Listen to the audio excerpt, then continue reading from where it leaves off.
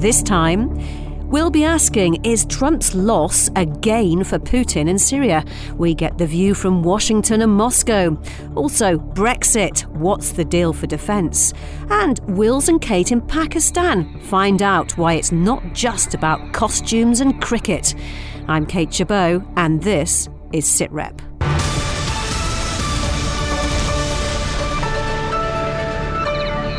President Donald Trump is facing increasing criticism in Washington over his decision to withdraw American forces from northeastern Syria.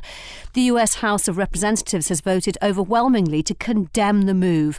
129 Republican members of the House voted with their Democrat colleagues to pass the resolution. But President Trump has hit back at his critics. So I view the situation on the Turkish border with Syria to be, for the United States, strategically brilliant. Our soldiers are out of there. Our soldiers are totally safe.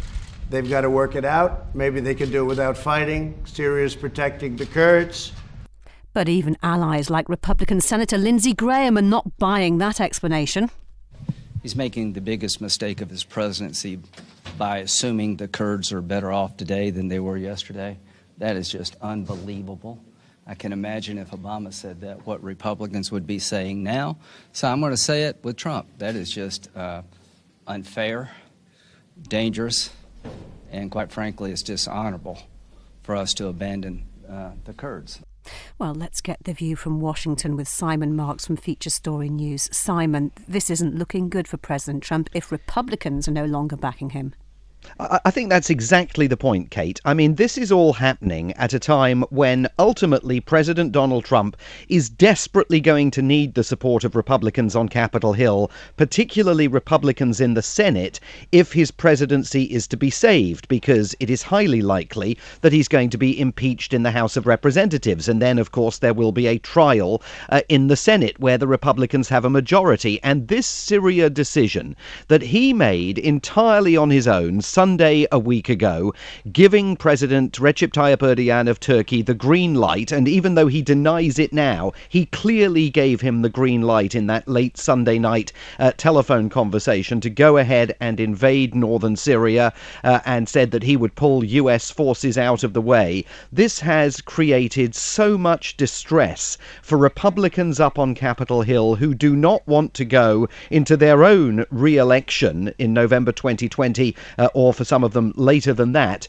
being branded as having been soft on national security and having sold America's Kurdish allies, the Kurdish militia, alongside whom US forces fought and died in the battle against Islamic State, having sold them down the river. On top of that, concerns about creating an environment in which Islamic State can now regroup, especially if Islamic State detainees escape from previously Kurdish-administered camps. All of that creates a monumental problem for Donald Trump, and he doesn't personally seem to understand the gravity of what he's done. There was also a rather interesting meeting at the White House. What happened there? Well, it is very rare these days for the President of the United States to invite his political opponents to the White House. In former eras, we used to see that quite a lot. But the Democrats and the Republicans from Congress were invited to join a meeting with President Trump, the leaders of both parties. It all went down the pan within about 20 minutes. Nancy Pelosi, the Speaker of the House of Representatives, the Democrats' most powerful figure in Washington, says that they witnessed a presidential meltdown. Donald Trump was incandescent about the outcome of that vote in the House of Representatives. Massive majority delivered to Nancy Pelosi by President Trump's fellow Republicans. So there was a great deal of acrimony at the meeting, and now the blame game is underway, with President Trump insisting it was Nancy Pelosi who melted down, but senior Democrats coming out of the meeting and saying that President Trump called the Speaker of the House of Representatives a third-rate politician. It was pretty evident during that meeting that he's really feeling the pressure, not just of the Democrats' impeachment inquiry, but feeling the pressure of the fact that Republicans up on Capitol Hill, almost to a man and woman, are unanimous in their condemnation of what he's done in Syria. And to bring it back to Syria, what do you know about the president's current view on the situation on the border between Turkey and Syria? Well, the first point to make, in that clip, he claimed that American soldiers have withdrawn and they're not in harm's way. Neither of those claims at this point is true. They are still withdrawing, and they are very much in harm's way after the precipitate move to pull them out without any kind of planning. As to the president's view of all of this, well, he's essentially said, he said as much yesterday here, that America now, in his view, ought to be washing its hands of the problem. He's welcomed the possibility of the Russians moving in and taking up positions, as they have indeed been doing. He says this is Turkey's problem, this is Syria's problem, this is Russia's problem. They are much closer to the conflict. This is not America's problem. So at a stroke, he has kind of redefined the worldview of the United States, brought it home and made it much more isolationist in nature. Not America's problem, yet Christopher Lee, our defence analyst who's listening to this, that the US Vice President and the US Secretary of State are in Ankara today, supposedly meeting President Erdogan. What's going on? Well, not much to go on, is there, really? Because, they've got the Vice President, Secretary of State, which we would call the Foreign Minister. They've gone to see the head of Turkey to give him hell, apparently, and tell him to pull out. And there's their president actually saying, we're not interested now, we're 7,000 miles away. There's another side of this, you see, and that I'm not sure that President Trump would have thought this through. But Syria, is yesterday's war. How President Trump reacts to it, etc., and what is happening at the moment, and whether pulling out or not pulling out, is not going to get many votes in or lose many votes in Wisconsin. It is not that big a deal. If it was something like pulling out of a major country like Vietnam at the end of the war, that made a big political difference. But the consequences could be a big deal, couldn't they, to the president? No, I don't think they could. I don't think they could, certainly militarily. I don't think it matters what he would do about his allies in the Middle East so much. I think there's another side of this. And that is a distinction that President Trump may be tired, physically tired, of having to defend himself. And he's got the sort of character, perhaps, that weakens even more and faster because of that. And so the fact that you've got Republicans actually having a go at him over Syria isn't the problem. It is the way that a president, after nearly 4 years, with lots of difficulties in his own life, actually handles it. And I think that's more of an important story. Simon, do you think Trump's Syria policy could cost him the election next year? I'm going to respectfully disagree with Christopher, actually. President Trump, in order to win re-election in November 2020, is going to need to keep every single vote that he won in 2016. There is such dismay within the military, particularly among those serving personnel who are now being pulled out of Syria, who feel that this is a massive betrayal of America's Kurdish allies. They've got to know the Kurds, they've worked with them, they've enjoyed their relationships with the Kurds, who feel that this is such a massive betrayal that when they return to their families across the United States and the dinner table conversation turns to the service that they've given the country and the views perhaps of members of their family that Donald Trump deserves 4 more years, I think those could end up being quite influential voices around the table, not least because there is such a massive contradiction within President Trump's own administration over this. Only once in the last 10 days has President Trump given voice to the view that there should now be a cessation of hostilities, and yet Vice President Mike Pence, Secretary of State Mike Pompeo, sent over to Turkey to demand a ceasefire that President Trump doesn't seem to have any interest in. Military families and the military vote in November 2020 is going to be important, and Syria could figure into that conversation. Simon Marks in Washington, thank you for your time today. So, if President Trump is no longer interested in what happens in Syria, what kind of an opportunity is this for President Putin? Russian troops are accompanying Syrian government troops, which are reported to have reached the border town of Kobani. Well, let's talk to Mary Dejevsky, who writes for The Independent. Mary, some might say President Putin has been masterly in his decision-making when it comes to Syria. Well, the interesting thing is that the way the Russian media is treating it, at least, and some Russian specialists, they're basically saying that this is, they call it manna from heaven, that Putin has, as it were, won the lottery, that this is something that has descended on Putin through really none of his own or Russia's doing, that it's a unilateral action by the United States which has suddenly left Russia in what looks like a hugely more advantageous position. Now, I say looks like because I think there's probably room for some caution there. What's the caution? The caution is that Russia has to be very careful there. At the moment, it looks as though it's going to be sort of sandwiched between Syria and Turkey, and it's hoping, I think, that it will claim a role as chief peace broker, initially for Syria to ending the Syrian war, and eventually further afield in the Middle East.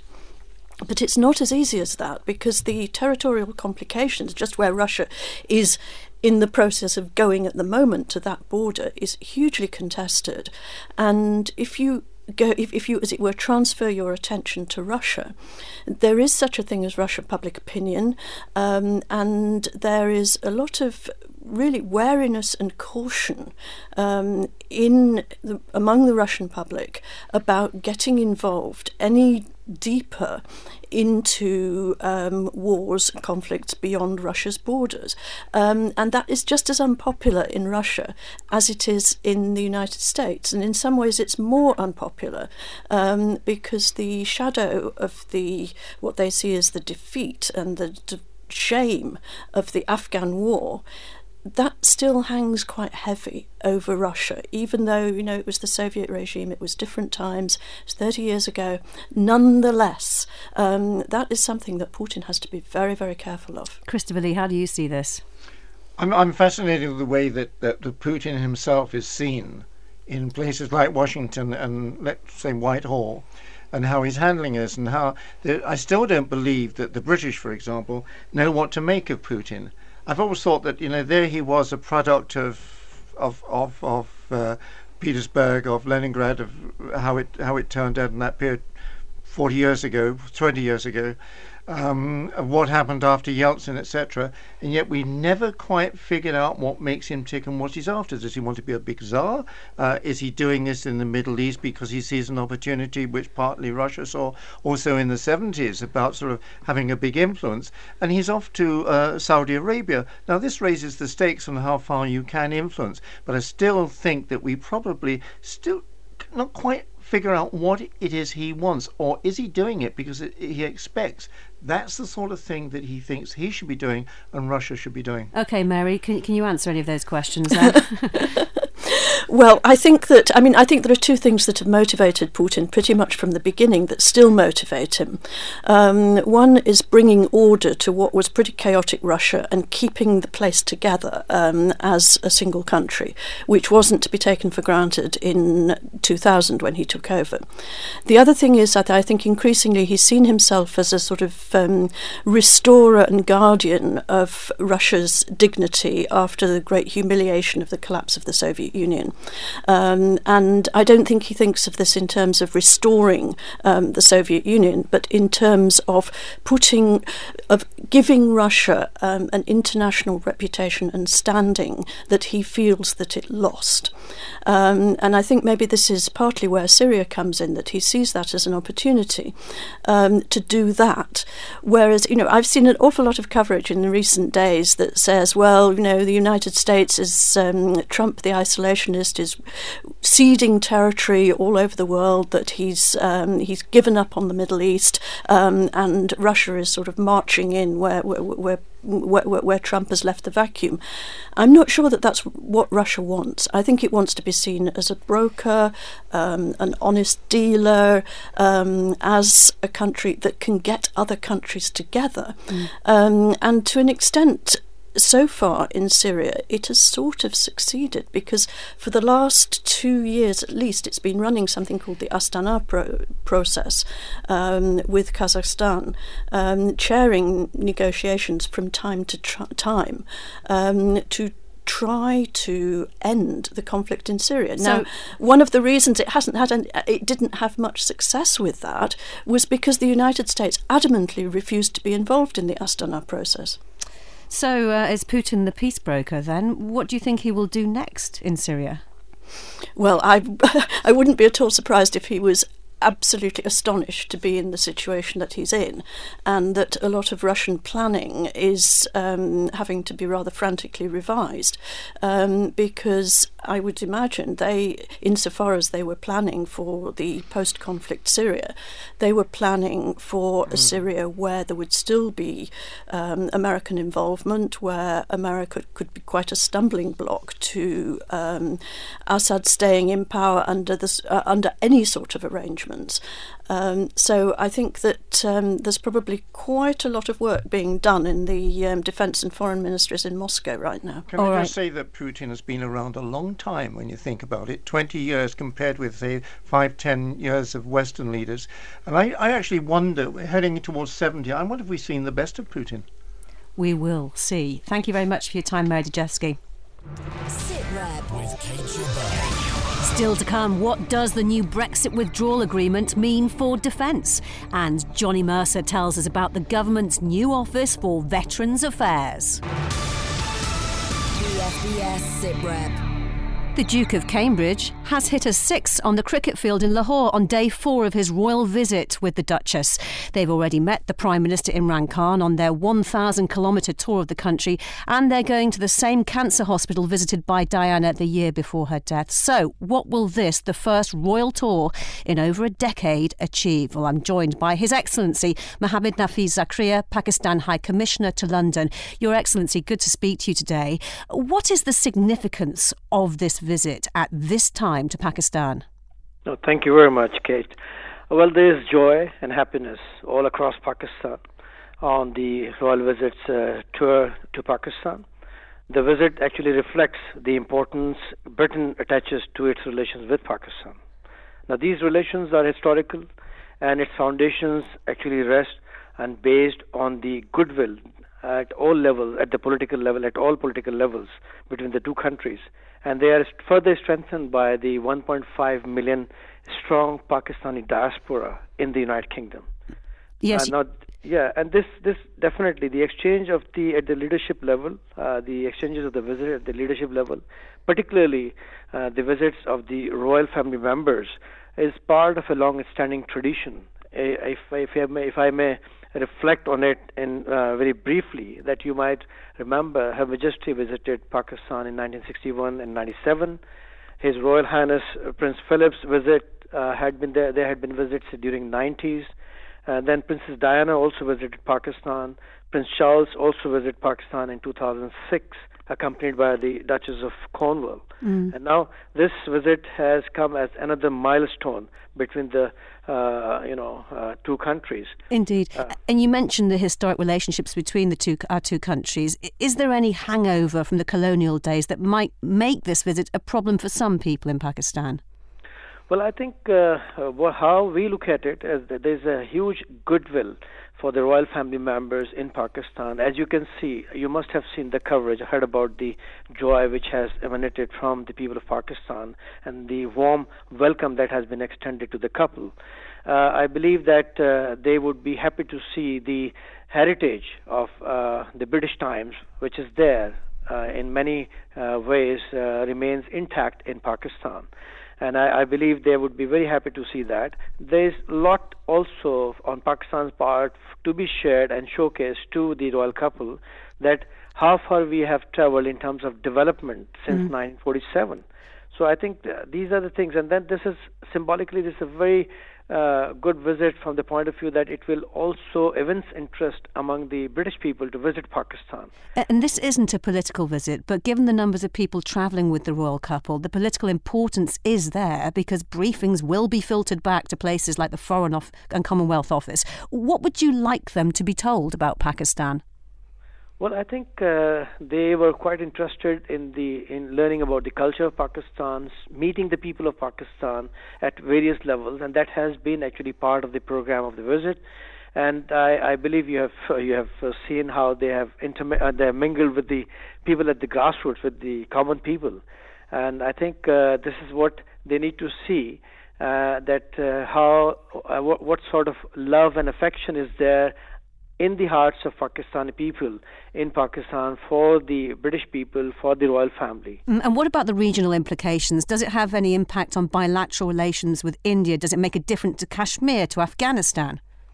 Well, I think we have to see our bilateral relations with any country, for that matter, is independent of our relationship with other countries. And of course, we expect that Britain has a role as world power, as part of the permanent member of the UN Security Council, because that region is the conflicts in that region have impeded the socio-economic uplift of that region. It hosts the highest number of impoverished people of the world in that part of the world, and I think once the conflicts are resolved amicably, then there would be the socio-economic uplift of the people of that region would be at a greater pace. And I think we see the role of the major powers like Britain in this regard. So in that light then, would you like the British government to give more priority to Pakistan's relations with places like India and with Afghanistan? Well, let me put it this way. The economic gravity of the globe has shifted towards Asian continent. And within the Asian continent, if you look at the geostrategic and geographic location of Pakistan, it is unique because we are located at the confluence of 4 very important regions. And I believe that we can act as a hub of regional, as a regional economic hub, an energy corridor for the entire region. And this is where we see a lot of opportunities for the friendly countries like Britain to avail those opportunities and increase the business relations and economic ties with Pakistan. And briefly then, to what extent does this visit tell the British government to think more seriously about Pakistan? Well, I think this is very important in this context. This visit will definitely bring the policy focus towards Pakistan, and the policy focus means that it will also have all the elements like economic policy, will have the business policy, the visits of the people of Britain to visit Pakistan. There had been misperception about Pakistan because of the bad press. And I believe that this visit will definitely have a direct bearing on the perception which people have about Pakistan, that it is incorrect to see Pakistan from that perspective. Pakistan is a market of 220 million consumers. Pakistan is a country which is geographically, strategically located at a very advantageous position to reap the economic benefit which are actually ready to be availed by the countries who are interested. Your Excellency, thank you for your time today. That was His Excellency Mohammad Nafis Zakaria, the Pakistan High Commissioner to London. Now, for the past 3 years, there's been a debate in the UK as to whether Britain's defence arrangements with the EU will remain after Brexit. The withdrawal agreement reached today between the EU and the UK makes for some interesting reading. Christopher, does it mention defence? Well, it does. And the importance that it mentions it mentions it twice. It mentions it obviously in the protocols to Northern Ireland, of which there are 18 articles, and saying that you've got to recognise, for example, the Good Friday Agreement has to be sustained, and it has to be sustained with a security background. But it's also in the main body. There's this reference to a defence, not necessarily in one article, but defence as a general subject which the United Kingdom has got to have the sort of deliverance to be able to sort of take part to some extent. But if you only got to go back earlier this year, and the United Kingdom sort of more or less said that leaving the European Union community security structure goes in hand with Brexit. And that can't be sorted out in this leaving protocol. That will take probably 5-10 years to actually sort out. I mean, for example, if you get a deal which is complemented by a vote in the House of Commons. If you've got a deal, it's quite different from what defence arrangements if you had a question of no deal. You would not take part in the thing called the Forced Generation Conferences when they're going to come up with something on, let's say, a European Union force to go somewhere in the world to act as a security unit. The United Kingdom wouldn't be able to see the details of that, and so the United Kingdom is going to be a part, but we still have to remember that the most important defence organisation for Europe is NATO. All right, Christopher, stay with us. Now, a war veteran who was the most senior officer injured in combat in Afghanistan is to head up the government's new Office for Veterans Affairs. Colonel David Richmond will lead efforts to improve veterans' services, including mental health, employment and housing. Well, Veterans Minister and former Army officer Johnny Mercer has been speaking to our reporter Laura Macon-Isherwood. So tell me then about the Office for Veterans Affairs. What are the main priorities for you? Yeah, look, we've known for a long time in this country that actually there is some extraordinarily good veterans care, but it's always been a challenge bringing it together. It's always been a challenge getting people to understand how to access that system. The Office of Veterans Care is going to try and pull it all together, right? Collaborate with charities, coordinate the statutory provision that the government already does, because we should have and we can have a world-class veterans care system in this country. This Prime Minister is committed to that, and I'm going to deliver it for him. How much money have you been given, and is it enough? Do you want more? Yeah, so I've been given £5 million to set up the office and get it going. But we have a system in this country where we look after veterans in the community. So actually there's a hell of a lot of other money already going into this. You look at £22 million that's been invested into military mental health over the next 10 years. Resource is always going to be a consideration, but it's by far and away not the only consideration in terms of delivering veterans care in this country. There is some extraordinary care out there, some amazing third sector provision. My job is to kind of stop everyone talking about what it looks like from the top and ask what is it like to actually be a veteran in this country in 2019, 2020 and make sure that it is the best place in the world to be an armed forces veteran. How do you do that then? Well, look, you can you need to coordinate and like I've said, in the statutory provision, you need to collaborate with the charity sector. You need to start collecting data much better, and you also need to change the narrative around veterans that I think is is verging on the unhelpful in some areas. 92% of people actually leave and go into education or employment.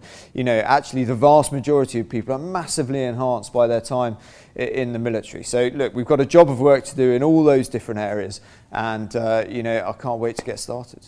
And there's been an appointment made within the office. Who's heading it up, and what skills do they have? Yeah, so David Richmond, he was the most senior injured officer in combat in Afghanistan. He then went on to become Director of Recovery at Help for Heroes. He's got a unique insight into this sector, and will be able to use all of his expertise to make sure that we get this to a place where the Prime Minister wants us to get it to. There's obviously a lot of discussion about historical investigations. You've been quite vocal on that and spoke about it quite passionately. Are you making any progress on that? We are making progress on this issue. Every day I work on this issue. Only this week I had a meeting with the Attorney General, the Northern Ireland Secretary of State, the Defence Secretary of State. That is one stream of work. There's another stream of work that's going on around the enhanced legal protections that Secretary of State Penny Mordaunt brought in. The consultation on that actually closed this week. We'll be gathering those responses and looking to bring a bill forward in January, February of next year to enshrine that into law. There is work going on this every single day. The Prime Minister has given us a very clear destination to get to, of ending the repeated and vexatious prosecutions without any new evidence against our servicemen and women, and we will get there. So you're confident that's going to happen? I am confident that's going to happen. Veterans Minister Johnny Mercer there. Christopher, before we go today, lest we forget, Kim Jong-un, North Korea's leader, has issued a rather interesting new picture. He's up a mountain on a horse. A white stallion, no less. And he's got a brown overcoat on. What does a guy like him get up a mountain on a white... No one. Do you know where he was supposed to have been? Go on. He was supposed to have been having talks with the President of the United States about nuclear missiles. Well, when you've got a horse to ride. Well, as they say in Turkey, when you head for a mountain, up yours, Trump. That's all we have time for this week. Join the discussion on Twitter. Follow us at BFBS SitRep. I'm Kate Chabot. Thanks for listening. Speak to you again same time next week. Bye-bye.